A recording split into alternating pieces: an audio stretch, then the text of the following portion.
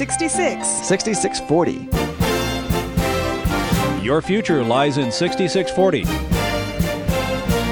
66 books by 40 authors, and yet we now discover it's an integrated message system from outside our time domain. Welcome to 6640, the ministry outreach of Koinonia House and Koinonia Institute. Today's Bible teacher is Chuck Missler, connecting the Bible to your life and the world around you. In today's study, Chuck continues his teaching on the book of Isaiah, chapters 28 through 30.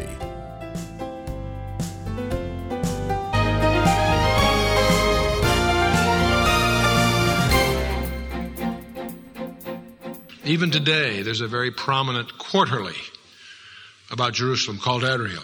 Ariel is another name for the city of Jerusalem. Woe to Ariel, the city where David dwelt. Add year to year, let them kill sacrifices. Yet I will distress Ariel, and there shall be heaviness and sorrow, and it shall be unto me as Ariel. And I will encamp against thee round about and lay siege against thee with the mound, and I will raise forts against thee. This has echoes of Zechariah chapter 14. You can look that on your own. We'll keep moving to make some progress here, but the same idiom is in view. Verse 4, and thou shalt be brought down, and thou shalt speak out of the ground. Thy speech shall be low out of the dust, and thy voice shall be like a medium or like a channel. As Joanna Michelson always asks me, can you truly find a happy medium? Anyway, sorry about that, yeah. Like a medium out of the ground, and thy speech shall whisper, or I might say chirp, out of the dust. Remember, we ran into that in chapter 8. That term's only used in Isaiah. Speaks of the mediums that chirp and mutter, remember? Okay. Moreover, the multitude of thy strangers shall be like small dust, and the multitude of the terrible ones shall be like chaff, which passeth away. Yea, it shall be in an instant, suddenly. Thou shalt be visited by the Lord of hosts with thunder and with earthquake and great noise, with storm and tempest, and the flame of devouring fire. Glib words, but terrifying in their impact. Verse 7, and the multitude of all the nations that fight against Ariel, even all that fight against her and her stronghold and that distress her, shall be like the dream of a night vision. And it shall be as when a hungry man dreameth, and behold, he eateth, and he waketh, and his soul is empty. Or as when a thirsty man dreameth, and behold, he drinketh, but he waketh, and behold, he is faint, and his soul hath appetite. So shall the multitude of the nations be that fight against Mount Zion. One of the strangest things to contemplate is that all the nations are going to come up against Jerusalem. Zechariah talks about it in chapter 12 and chapter 14. Psalm 2, the dialogue between the Father, Son, and the Holy Spirit, and that makes up Psalm 2, mentions this. One of the strange things about the whole Armageddon business, whether it's in the Old Testament prophecies or New Testament prophecies, is the whole idea that the world, the Gentile nations, are going to knowingly take up arms against the God of the universe. I find that hard to imagine. And yet that's what the Word of God says. I mean, nations in all their arrogance, I find it amazing that they'll get that arrogant as to actually take up arms against God. And yet, that's clear. That's what's going to happen. Verse 9, stay yourselves and wonder, cry out and cry. They are drunk, but not with wine. They stagger, but not with strong drink. For the Lord hath poured out upon you the spirit of deep sleep, and hath closed your eyes. The prophets and your rulers, the seers, hath he covered. And the vision of all has become unto you like the words of a book that is sealed, which men deliver to one who is learned, saying, read this, I pray thee. And he saith, I cannot, for it is sealed. And the book is delivered to him who is not learned, and saying, read this, I pray thee. And he saith, I am not learned. Kind of interesting. We read the Old Testament prophets like Daniel, it's sealed until the time of the end. And one of the interesting things about today is prophecies that have not been understood for 19 centuries or more are suddenly becoming very clear. Study Daniel 2 and 7 and 9. And they're common knowledge today among the biblically literate. I realize it's a small minority, but biblically literate. And yet you can go back a few decades and most ministers wouldn't even know what the 70-week prophecy Daniel was all about. Today it's pretty commonly, you may have different views, but you commonly discussed. Well, that's the Old Testament. Now I get to the book of Revelation. What makes it distinctive is that it's not sealed. In fact, it's the only book of the Bible that has a command to read it. Bible often says study the Bible, sure, generically, totally, collectively. Only one book has the audacity to say, read me, I'm special, and you get a special blessing. Book of Revelation. It's not sealed, is it? And yet, in Amos, the prophet tells us that there's going to be a famine, not of bread, but of the Word of God. I never could visualize that until recent years. As I grew up, some people knew about the Bible, some didn't, but even people who didn't believe the Bible at least knew something about it. They at least had some awareness because it was just a cultural tradition, if nothing else. What's amazing to me today as I travel, in fact, probably my main burden in my ministry, is the biblical illiteracy, even within the body. Now, the good news is a real hunger. The good news is everywhere I go, people gather by the thousands with a hunger to get from the milk into the meat. And I think that's exciting. And yet, I also, as I go, am appalled at how many things I used to take for granted that people don't know. The good news is in well-taught fellowships, there's a hunger and there's an openness, and that makes it exciting. But you can also tell in our culture, looking more broadly, how it's all starting, how the world is closing itself off from biblical things. And it's not hard to imagine a time when people will want to know and can't. And I'm not speaking about the dearth in some of the third world countries or the conditions in the Soviet Union for the last 50 years that hopefully are starting to, there's some openness there. It's quite exciting. But I'm not talking about that. I'm talking about, in the world at large, among civilized nations. It's not a question of disbelieving. It's a question of not having any interest or background or knowledge as to what it even says, let alone whether they buy it or not. It's interesting how the book will become once more a book that's sealed. If for another reason, the hinderer, that is the Holy Spirit, will be taken out of the way.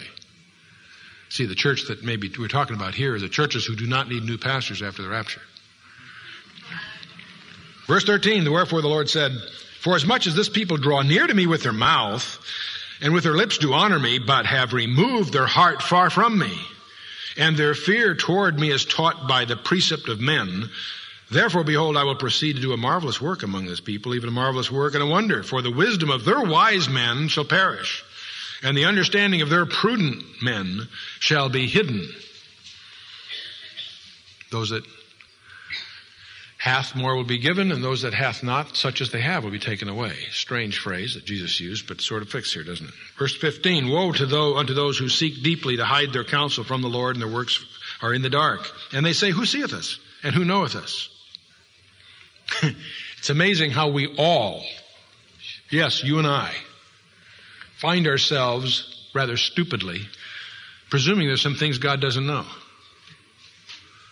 Every once in a while we engage in something on the theory that, well, maybe he doesn't notice. When we realize that, we laugh at ourselves because, of course, that's foolish. But isn't that interesting? See, if we were really conscious of God watching us, there's an awful lot of things we really wouldn't be caught doing, wouldn't it? I love the way Chuck put it, referring, I think, to his grandson. How much does God love you? He loves you so much he can't take his eyes off you.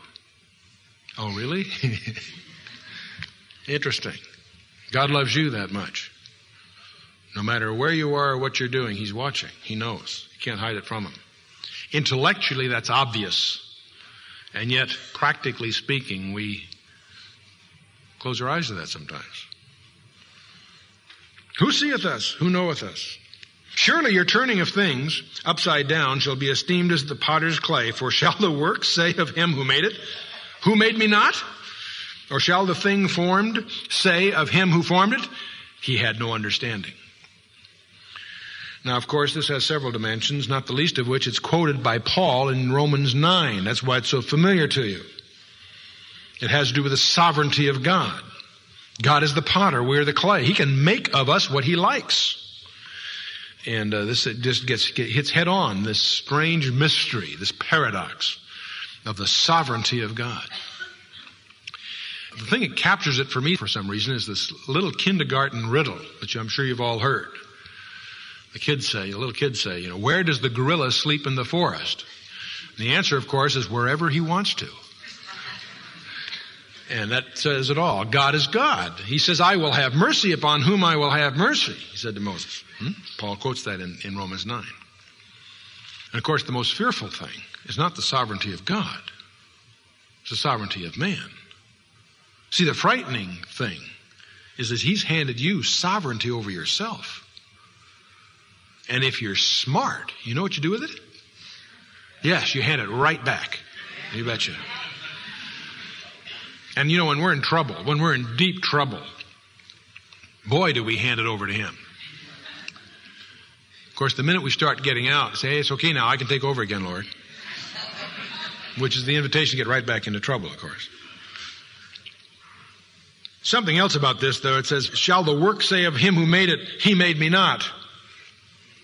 That fascinates me, because the characteristic of our age is the denial of design.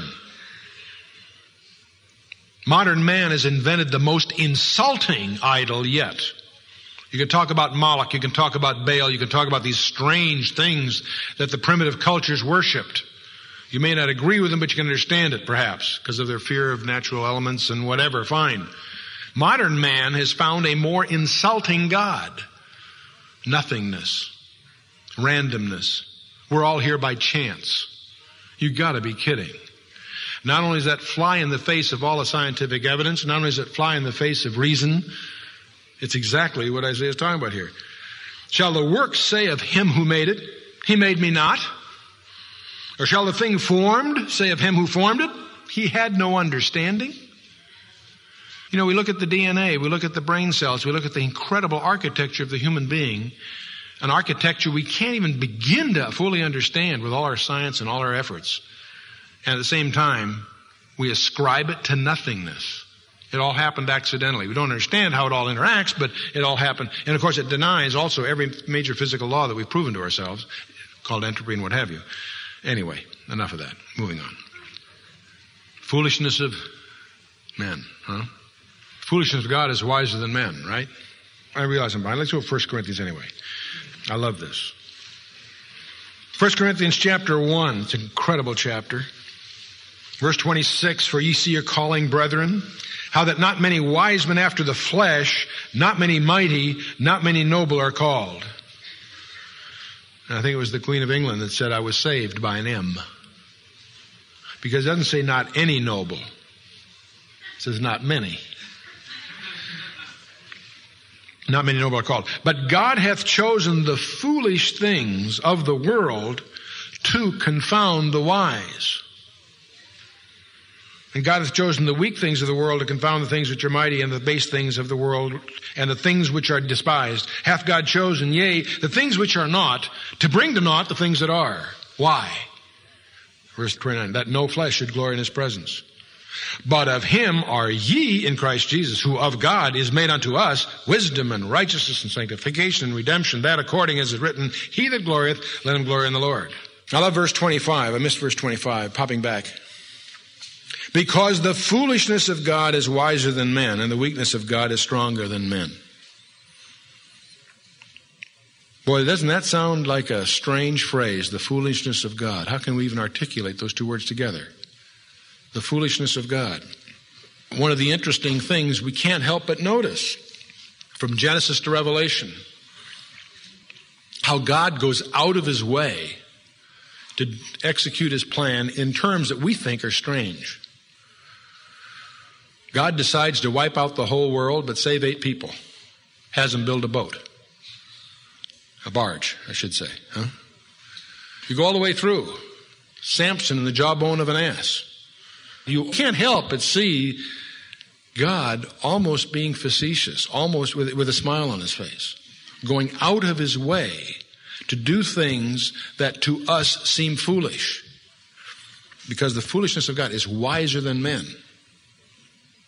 And we could take the time to go through just example after example after example.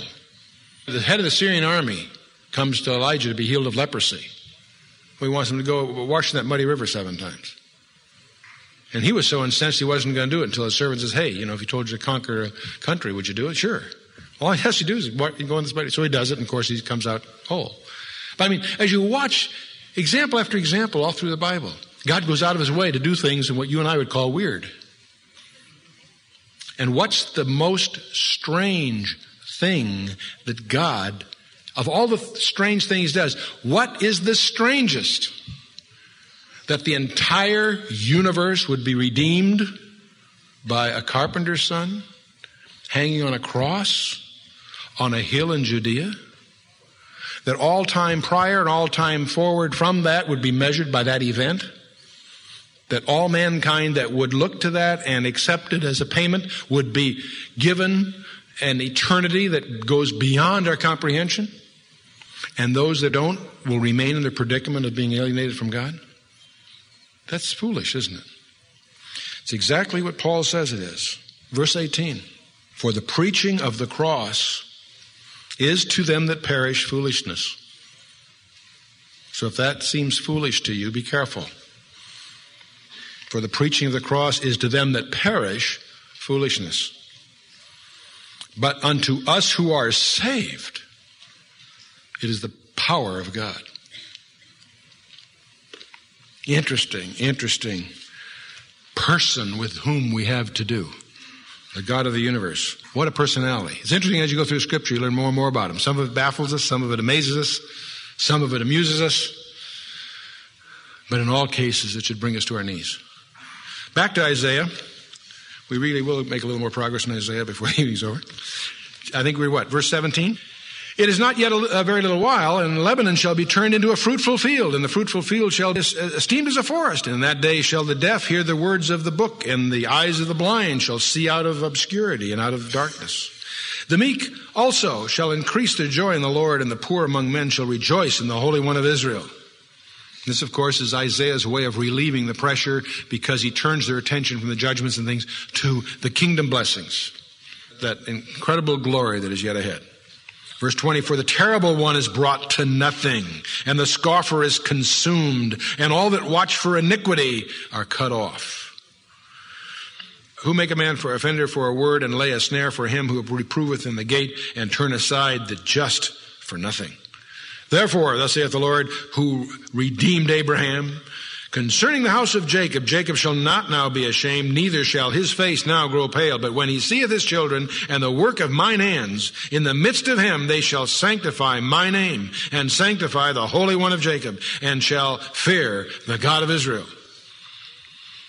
They also that erred in spirit shall come to understanding, and they that murmured shall learn doctrine. Now in chapter 30 we shift gears again. Isaiah is now going to focus again more locally. He's going to focus on this nonsense of making an alliance with Egypt in the response to the fears of Assyria.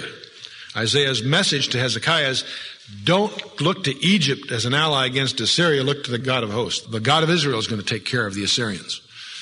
And Hezekiah has his knees a little wobbly here. Chapter 30, verse 1, woe to the rebellious children, saith the Lord, who take counsel, but not of me, and who cover with a covering, but not of my spirit, that they may add sin to sin, who walk to go down into Egypt and have not asked at my mouth, to strengthen themselves in the strength of Pharaoh, and to trust in the shadow of Egypt. Therefore shall the strength of Pharaoh be your shame, and the trust in the shadow of Egypt your confusion. For his princes were at Zon, and his ambassadors have come to Hanes. Hanes, by the way, is Thomas, the place that was featured in Raiders and Lost Ark, by the way, but that's neither here nor there. They were all ashamed of a people who could not profit them or be a help or a profit, but a shame and also a reproach. Now, as we read this, of course, Isaiah is talking to Hezekiah and his following about the futility of looking to Egypt as an alliance against the Assyrians. No problem. And we read that with a great comfortable distraction, because that's Hezekiah, and that was back then, and he had his problems. Let's pause for a second and realize that the Holy Spirit put this here for you and I tonight. Don't we do the same thing? Right now, some of this audience have certain fears. They may be professional, they may be financial, they may be any of a number of different complexions. To whom are we turning to protect ourselves or defend ourselves against those attacks? Let's read it again and imagine ourselves and recognize the idiom of Egypt is identified elsewhere in the Scripture idiomatically of the world, right? We're delivered out of the world, aren't we? We're pilgrims. We're not earth dwellers. Woe to the rebellious children, whoops, that may be us, who take counsel but not of me, and who cover with a covering but not of my spirit, that they may add sin to sin, who walked to go down into Egypt, have not asked at my mouth, and to strengthen themselves with the strength of Pharaoh, and to trust in the shadow of Egypt. Scary. Because we all run the risk of doing this, looking to the world to solve our problems and not the Lord. There's a balance issue here too. But the point is, if there's a major fear, a major challenge, make sure that your refuge is in the God of the universe and not the world. That was the error they made and the error that we might be cautioned about. You see, they're in effect here turning to their former enemy for as an alliance. It wasn't that long ago that Moses brought them out of Egypt. Now they're looking to Egypt to support them against the Assyrians. Verse 6, the burden of the beasts of the Negev into the land of trouble and anguish, from where come the young and the old lion, the viper, and the fiery flying serpent. They will carry their riches upon the shoulders of young asses and their treasures upon the humps of camels, to a people who shall not profit them. For the Egyptians shall help in vain and to no purpose. Therefore have I cried concerning this, their strength is to sit still. Now go, write it before them on a tablet and note it in a book, that it may be for the time to come, forever and ever. That this is a rebellious people, lying children, children who will not hear the law of the Lord. You know, I think, that in Deuteronomy, what you did with rebellious children?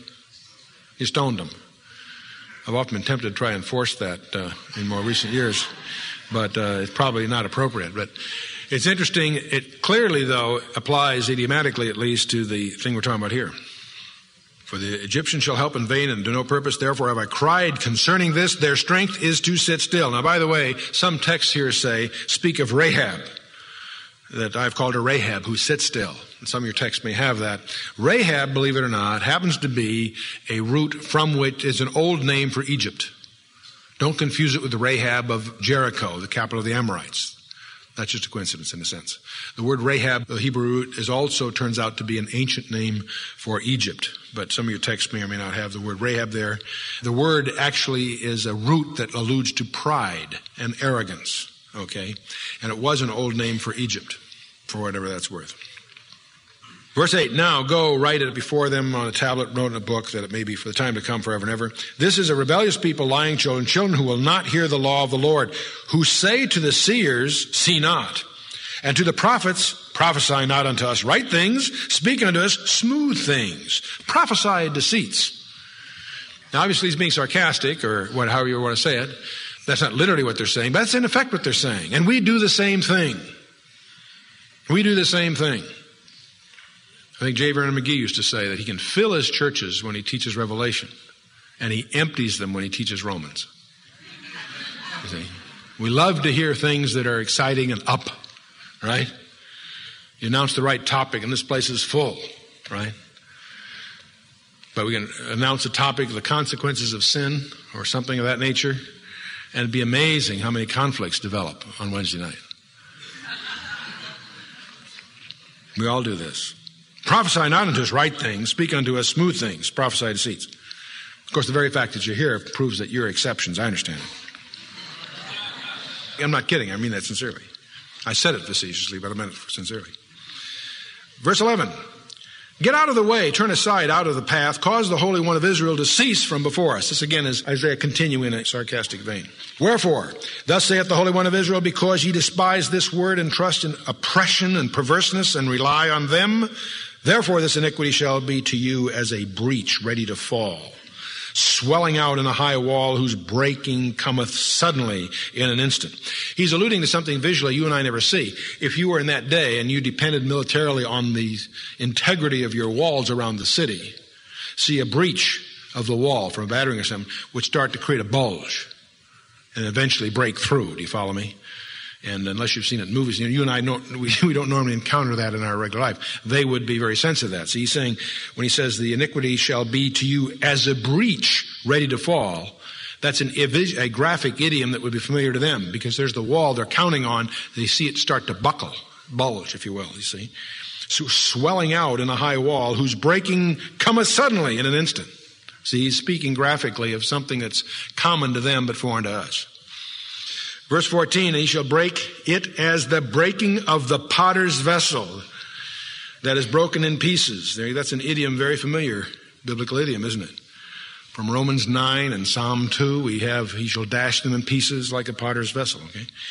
He shall not spare, so that there shall not be found in the bursting of it a shard to take fire from the hearth or to take water out of the pit. In other words, the pieces that are left are too small to be usable. Like a potter's vessel is broken. It's not only broken, but the pieces are too small to have any secondary purpose. That's another way of what I believe is the sense of the passage. So Isaiah continues, verse 15, for thus saith the Lord God, the Holy One of Israel, in returning and rest shall ye be saved. In quietness and in confidence shall be your strength. And ye would not. John and I were just talking today about the most difficult task that the Lord puts before us. The most difficult task. If the Lord asked you to leave this building knowing that when you left the steps that you'd be shot by some enemies, you would do it right now, wouldn't you? The Lord doesn't ask you to do that. He asks you to wait. Let's get on with it. Let's do whatever it is. Lord, give me some heroic thing to do. Let me die for you. No. You're going to have to live for me. Oh, do I really? I mean, that's tougher. Interesting. Waiting on the Lord. We're going to talk about this a little more as it goes here. You've been listening to 6640, the ministry outreach of Koinonia House and Koinonia Institute. Today's Bible teacher was Chuck Missler, teaching through the book of Isaiah. Download the new K-House TV app to access an ever-growing collection of free resources. Visit the Apple or Android App Store or search K-House TV on your Roku or Fire TV streaming device. Thank you for listening to 6640 and for your continued prayerful support of this ministry. Until next time, as we continue this series, may God bless you with the knowledge of His Son, Jesus Christ, as you study His Word.